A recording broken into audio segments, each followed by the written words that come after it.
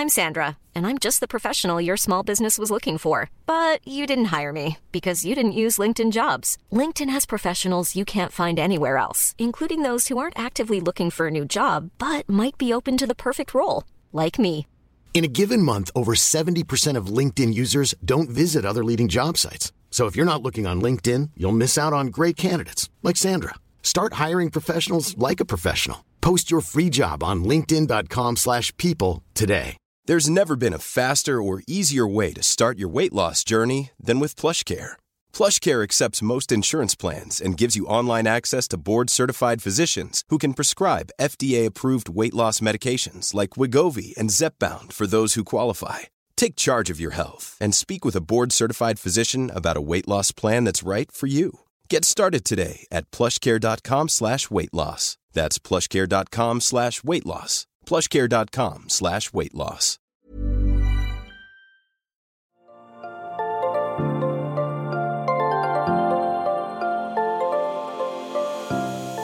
Hello, this is Team Science, a podcast brought to you by Nature Careers, in partnership with Nature Index. I'm Simon Baker, Chief Editor at Nature Index, which tracks research articles in leading science journals. In this series, we explore behind the scenes of academia and speak to the people who make it all possible, but do not necessarily get the credit. This series is sponsored by Western Sydney University, and at the end of this episode, we'll hear about how it is helping to champion Team Science. In episode 4, we meet the lab managers and technicians who tirelessly support research, from planning Antarctic expeditions to hand-making intricate glassware. My name is Dr. Elaine Fitzcharles, and I'm the Senior Laboratory Manager at the British Antarctic Survey, based in Cambridge in the UK. So I lead a small team of lab managers and technicians. We oversee the management of all the BAS laboratories. Our main facility is in Cambridge, but we also have 5 research stations in Antarctica, 1 in the Arctic, and our new polar research ship, the RRS Sir David Attenborough, or the SDA, as we like to call it for short. I spend a large amount of time at my desk working on paperwork, or responding to emails, or at meetings, working with the departments across BAS and other research institutes to plan our polar research projects. So I decided when I was about 12 years old that I wanted to be a marine biologist because I was a swimmer and I like dolphins and I love spending time in the water. So that was what I wanted to do. And I started my academic career doing a marine and environmental biology degree at St Andrews University in Scotland. And I wanted to stay in the local area when I finished, but there were limited job opportunities. So I took a slightly altered career path, and I got a job as a DNA database scientist at the Police Forensic Laboratory in Dundee, where I learnt genetics on the job. So that's where my molecular background came into things. But I decided after a few years there that I actually wanted to get back into research. I didn't want to be doing a routine day-to-day job. And the opportunity came up at BAS for a genomics technician in a new molecular laboratory that they were building. And I thought it looked interesting. It matched my new skill set. It would get me back with links to marine biology because of the research they do. So I initially saw it as a short-term opportunity to come to BAS to get my foot back into the research world and then see where it took me from there. That was 19 years ago, and I'm still here. So BAS has supported me through a part-time PhD with St Andrews University, so it gave me a good reason to go back up there for visits as well. You've got to know your science. I think, that's one of the things is I have to have a good understanding of a lot of science that isn't necessarily my interest. So you've got to be able to understand the science to understand people's needs. You've got to have good technical skills as well, be good at problem solving and troubleshooting and trying to think outside the box. For us, it's understanding the wider science area because we're so multidisciplinary. You really do need to know the whole field, different science disciplines from, geology, atmospherics, biology. So it makes it varied but interesting. And sometimes it is trying to figure out what things do just from research, researching the field yourself to find out what equipment's needed and what risks are involved. A large amount of what we do is the legal and the sort of legislative requirements. So that's the side that we take care of, so the scientists don't necessarily have to worry about it. So, your health and safety, we've got all of our import licenses and things as well, all the hoops that you have to jump through to be allowed to do Antarctic science.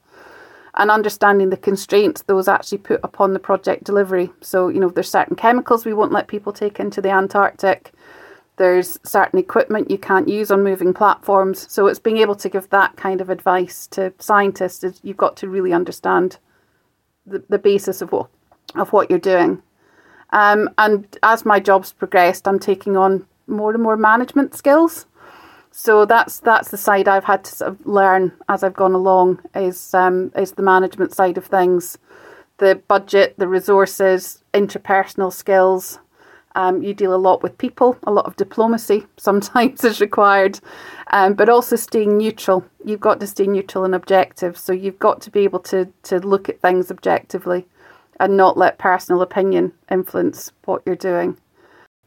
So, patience, diplomacy, and being able to troubleshoot are probably the key things. I would say there is definitely a them and us culture within research. I think it varies in how significant that is between institutes and within departments and with individual scientists. It's a shame, but it's a reality. So I remember when I first started here, when I started my PhD, I had a comment from a very senior researcher that doing a PhD wouldn't change the fact that I was just a technician, and I should accept that reality.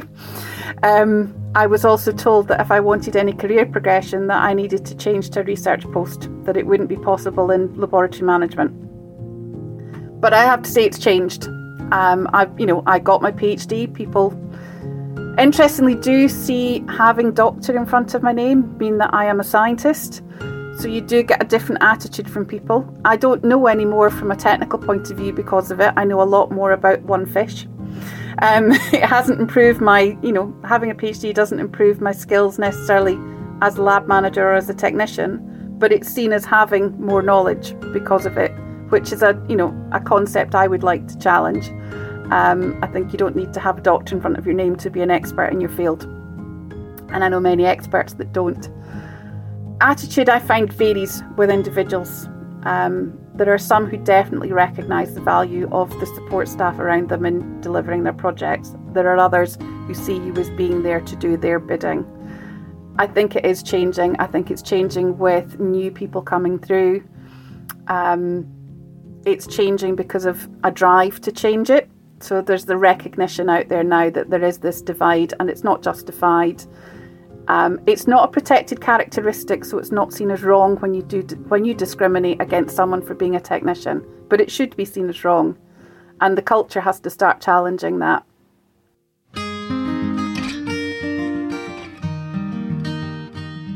My name is Devin Lake. I am a PhD student and the lab manager of the Lenski Lab at Michigan State University in East Lansing. My job is split kind of 50-50 between being a PhD student and managing the lab. So as a lab manager, my job usually consists of working on helping prepare other researchers in the lab for the experiments they're going to run, managing resource allocation, things like making sure everyone has the reagents they need, the physical glassware, the bench space, depending on what projects they're working on. We also have several lab technicians that work in our lab, and I am in charge of making sure that they keep up with maintaining the lab and getting the proper materials and things prepped for researchers before their experiments and helping take down afterwards. And then as a PhD student, I have to set up experiments, run them in that same kind of time constraint along with the other people in our lab. Fortunately, I mostly do theoretical work, so I don't have to worry about as much of the bench space. So more specifically, my research looks into the dynamics of mutations after long-term periods of evolution. So after things have started to stabilize and there's less novel environments, how do the dynamics continue to change? So I can kind of do some work on my computer while also maintaining the lab at the same time, all in the same area. From what I understand, most people that become a lab manager just become one after working in a lab. They either get a PhD or a master's or worked as a technician as an undergrad. And that's the same situation I was in. I was just a technician that worked in the lab. And then I just started as a lab manager. There was no formal training. There was no kind of onboarding or anything like that. I was mentored by the previous lab manager, and that helped a lot. So I could kind of have her to go to ask questions while I was learning. But aside from that, I think most people go from being a scientist to being a lab manager. So there are things like learning to kind of change the mindset of having to go from starting and running a whole project to trying to manage and organize groups of people all working on separate projects. So skills like organization, a lot of meeting scheduling and deciding what needs to be meetings, what doesn't, learning all of the safety training rules, any kind of regulations that are involved with your lab that didn't just apply to whatever project you were working on before. Those would all be great skills to develop or be taught or learned ahead of time versus trying to kind of learn them on the fly. So I would say, from my experience in the U.S., there is some them and us culture between the academic researchers and the professional services / research support, but I think it's more of a case-by-case basis and less of an overall trend. In my work specifically within my lab, I don't experience that so much because I am also a researcher and I've been with the lab for so long that they're all just used to having me around and working on the projects. But our lab also works it collaborates with lots of other labs all around the world. And I have to do a lot of work sending them samples from our experiment and strains, where I am more of a research support role to those labs. And in that case, I end up doing a lot of work and putting in time and effort for things that I don't get credit for typically, because they don't really you're not going to put a lot of effort into saying, oh, this person from the US sent us these strains in your paper, because it's not relevant. So I can see where that kind of disconnect would come from and why they would feel underappreciated, because people like lab technicians and research support staff do contribute a lot of work and may not get recognized for it. But I think in my specific position, I don't experience it nearly as often. And I think in an academic setting, it's probably different than it would be in a corporate position as well. Yeah, what I mean by that is in a commercial setting, the research staff and the support staff probably get more equal recognition, whereas in an academic setting, it's more valuable to the researchers to get their name added to the paper, so they're more worried about their own contributions being recognized, whereas in a commercial setting, it's less important for everyone to get their name on everything. So I would imagine they get more equal recognition and fairer treatment together in those settings. I can't say for sure, but... My name is Terry Adams, and I am the Glass Design and Fabrication Facility Manager at Oxford University. So I design, construct and repair research apparatus for use across the whole of the university. That's glass apparatus. The apparatus I make is fundamental to the research that's based at Oxford, and it involves fabricating bespoke or modifying research apparatus which either already exists in the department or is evolved. And it can be things like vacuum lines for manipulating gases out of an atmosphere. It can be small electrochemical cells. It can be furnace tubes that have to go up to ultra high temperature. It can be any of a number of things. People tend to think that the glassware in a chemistry laboratory is conical flasks and beakers and test tubes. In a teaching environment, yes, but in a research environment, very much not the case.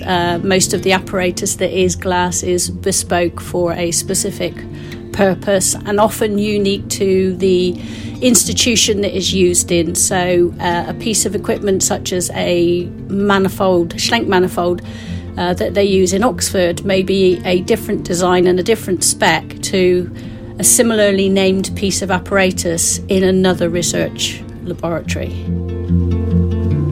Yeah, so I fell into scientific glassblowing. My interest was actually forensic science, and I'd lined up a job working for the Home Office based in Chorley in Lancashire, but there was a 12-month wait between the job offer and actually becoming available.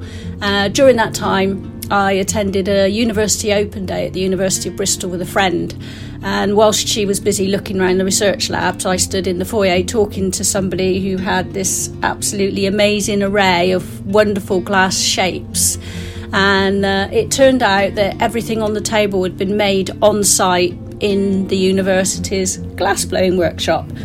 Never seen glassblowing before in my life. I talked to this chap for about an hour, and it was amazing. It really blew my mind. Anyway, I came away from that, and regularly I used to peruse the pages of the local newspaper to see what job opportunities there were around. And I saw an advert for an apprentice scientific glassblower based at the university. So I thought, oh, that's interesting. So I applied for it. I went for the initial interview, got through that. They invited me into the workshop for a day, got through that, because the workshop environment isn't for the faint-hearted, as you can imagine. There are flames, there are sharps, all sorts of things. Managed to get through that, and they invited me back for a week. So did the week, loved it, got offered the job. And I thought, well, if I don't like it, I can still go and do my forensics. But I've been glassblowing ever since, and that's 33 years now. From a personal point of view, yes, I feel appreciated here at Oxford, and that's a big factor in why I've stayed here for so long. But I am aware that in other places... I'm Sandra, and I'm just the professional your small business was looking for. But you didn't hire me because you didn't use LinkedIn Jobs. LinkedIn has professionals you can't find anywhere else, including those who aren't actively looking for a new job, but might be open to the perfect role, like me. In a given month, over 70% of LinkedIn users don't visit other leading job sites. So if you're not looking on LinkedIn, you'll miss out on great candidates like Sandra. Start hiring professionals like a professional. Post your free job on linkedin.com/people today.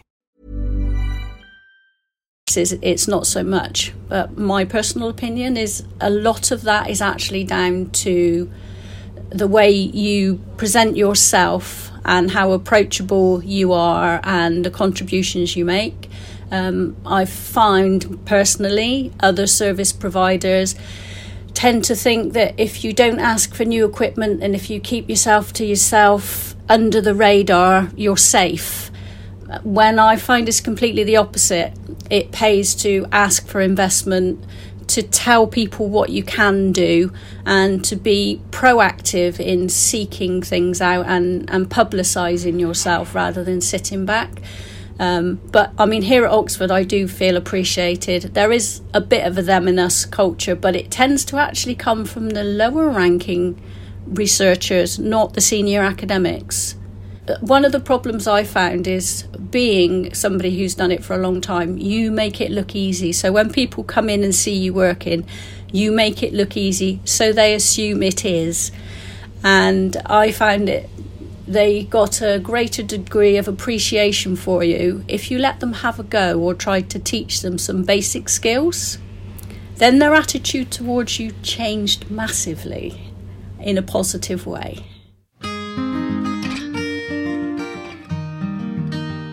So I have kind of mixed feelings about the addition of, or making sure that research support staff are acknowledged on publications and like announcements, because in one aspect of it, it may not matter to them. I know some people who are lab managers and they don't intend on moving forward in academia, so it doesn't matter to them whether or not their names get added to publications. So that aspect of it may not matter as much to them. And I can also understand in situations where at one point our lab had a huge number of people in it and they were all publishing papers, but it had several different individual groups, probably 6 or so people working on different kinds of projects, but it had one lab manager and 2 technicians. And if they were included on all of those publications, the manager and the technicians would have their names added to all sorts of publications, whereas the various groups working all in the same space, like in tandem collaboration with each other, but not like giving each other feedback, but not actually working on the project, wouldn't. So it does feel a little unfair in that regard, because you'd be over-representing the contributions to the science by the support staff. So I can see where both sides of the argument could fall. I think one of the problems with being in a support role is your output is somebody else's success. So it can be very difficult to say, I did this, because you've contributed to someone else's research and someone else's research papers.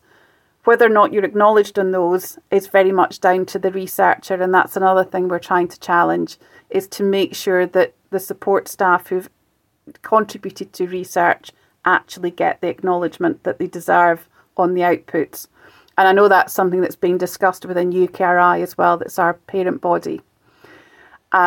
Because one of the things we find is you get noticed when things go wrong, but you don't get noticed when things go right. So it can have a very negative opinion of the role, that the only time people see what you've done is when something didn't work. They don't see the stuff that does work, because if it does work, everybody else's job goes smoothly. So it's a difficult position to try and give measurable outputs, and I think that can often lead to that them and us, the sort of scenario where it looks like you've done nothing, whereas the scientist has got this fabulous research. But actually, the research wouldn't happen if it wasn't for the support staff. And the better your support team, the more productive you can be as a research scientist. So it does need to be recognised that them and us culture doesn't work. You know, you need to appreciate the support roles throughout the organisation. You know, as I say, we've got probably slightly more novel support roles than most academic institutes because of what we do. But without the skills of those engineers, the technicians, none of the field science would happen. You know, people certainly wouldn't be able to get to the places that we work. So everybody should be valued. It's a team effort, that everyone is part of that process and part of that output.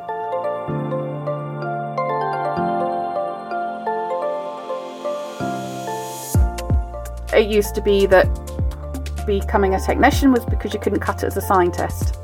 Well, actually, it's a different skill set. And we should be allowing people to play to their skills, not putting them in positions where they're actually doing something that's outside of their skill set.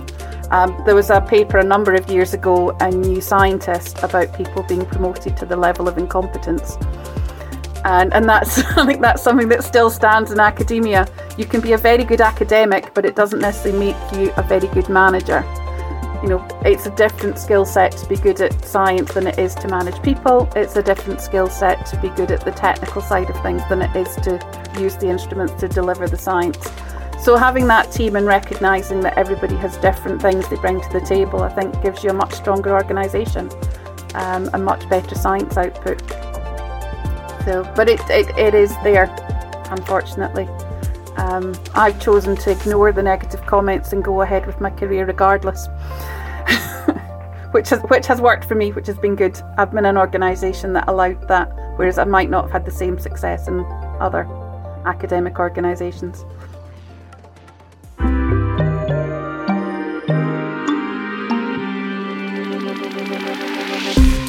Thanks for listening to this episode of the Team Science Podcast. I'm Simon Baker, Chief Editor at Nature Index. The producer was Don Byrne. Next up, we'll hear how Western Sydney University, the sponsor of this series, is helping to champion team science.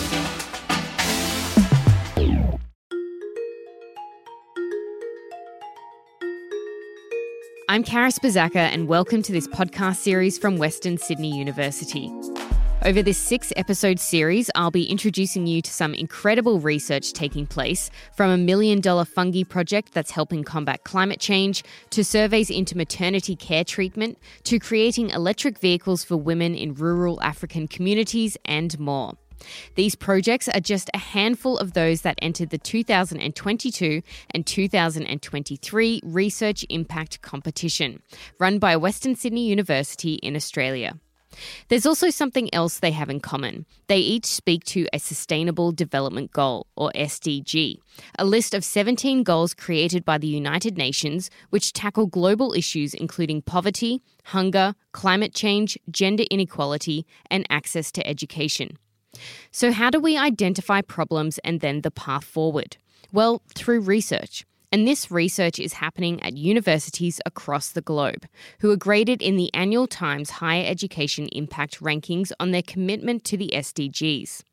This is significant because out of 1,700 universities in the world, Western Sydney University ranked number 1 overall for the past 2 years.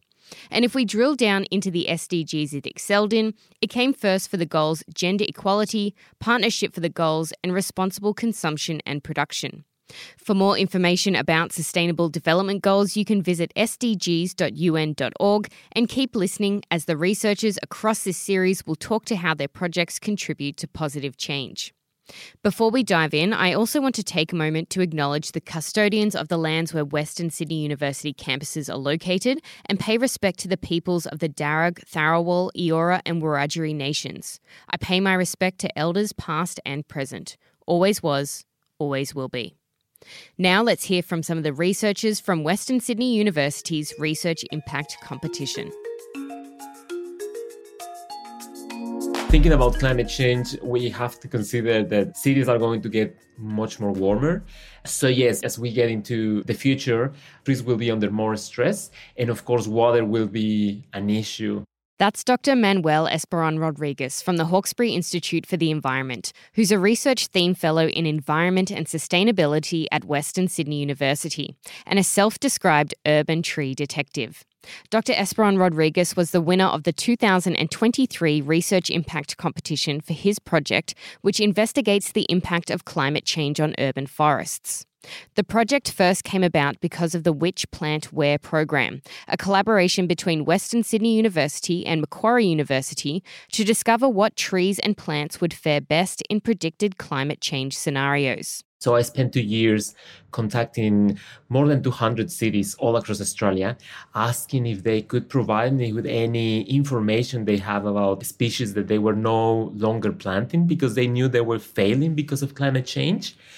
And very shockingly, none of the cities could give me any information. So I started thinking about this situation and how I could, with my research, help councils to identify those vulnerable and also the resilient plant species. And that's how I came with my colleagues. We came with this idea of developing an assessment where we evaluate the tolerance of trees and shrub species planted in 164 cities across the world to see if they were already experiencing stressful conditions and how this could change into the future thinking about climate change. The project has gone global because Dr. Esperon Rodriguez and his team realised that the lack of research wasn't unique to Australia. We came together, researchers from 14 countries, to write this opinion paper highlighting the need of doing research that can identify climate change as a driver of urban failures. We got people from the US, from Brazil, Chile, China, Sweden, Norway, South Africa.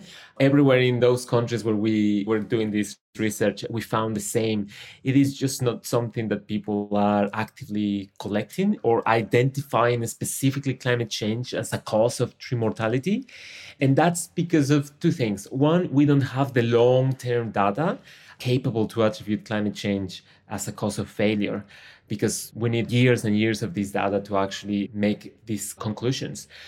But there is also the other issue that identify causes of failure in urban settings is very, very complex, because sometimes it's just not about the result of a single event. What Dr. Esperon Rodriguez is now doing is monitoring trees in different climates across Australia. We're developing this project with colleagues from the Australian National University.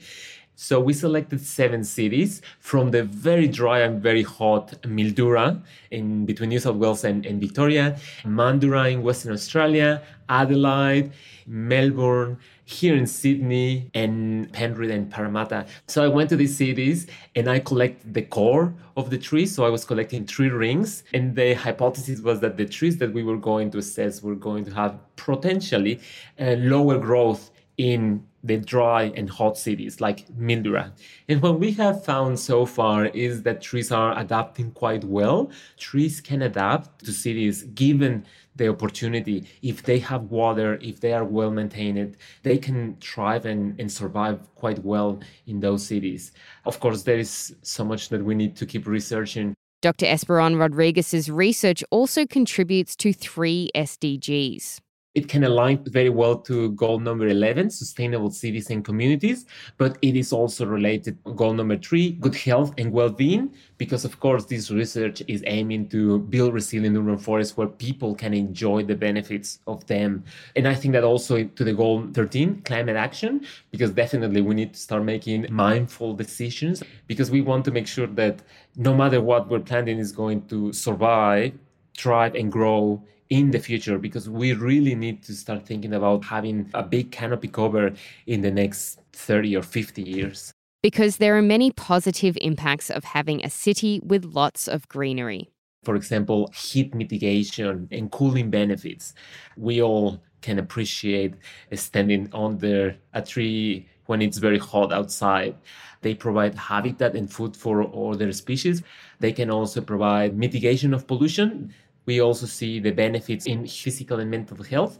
I think that was one of the most important lessons from the COVID-19 pandemic. During the lockdowns, I think a lot of people came to truly appreciate the value of green spaces to improve mental and physical health, and also for social integration. To engage the community, Dr. Esperon Rodriguez is also developing an Australian urban tree app, which will call on citizen science groups to help monitor trees.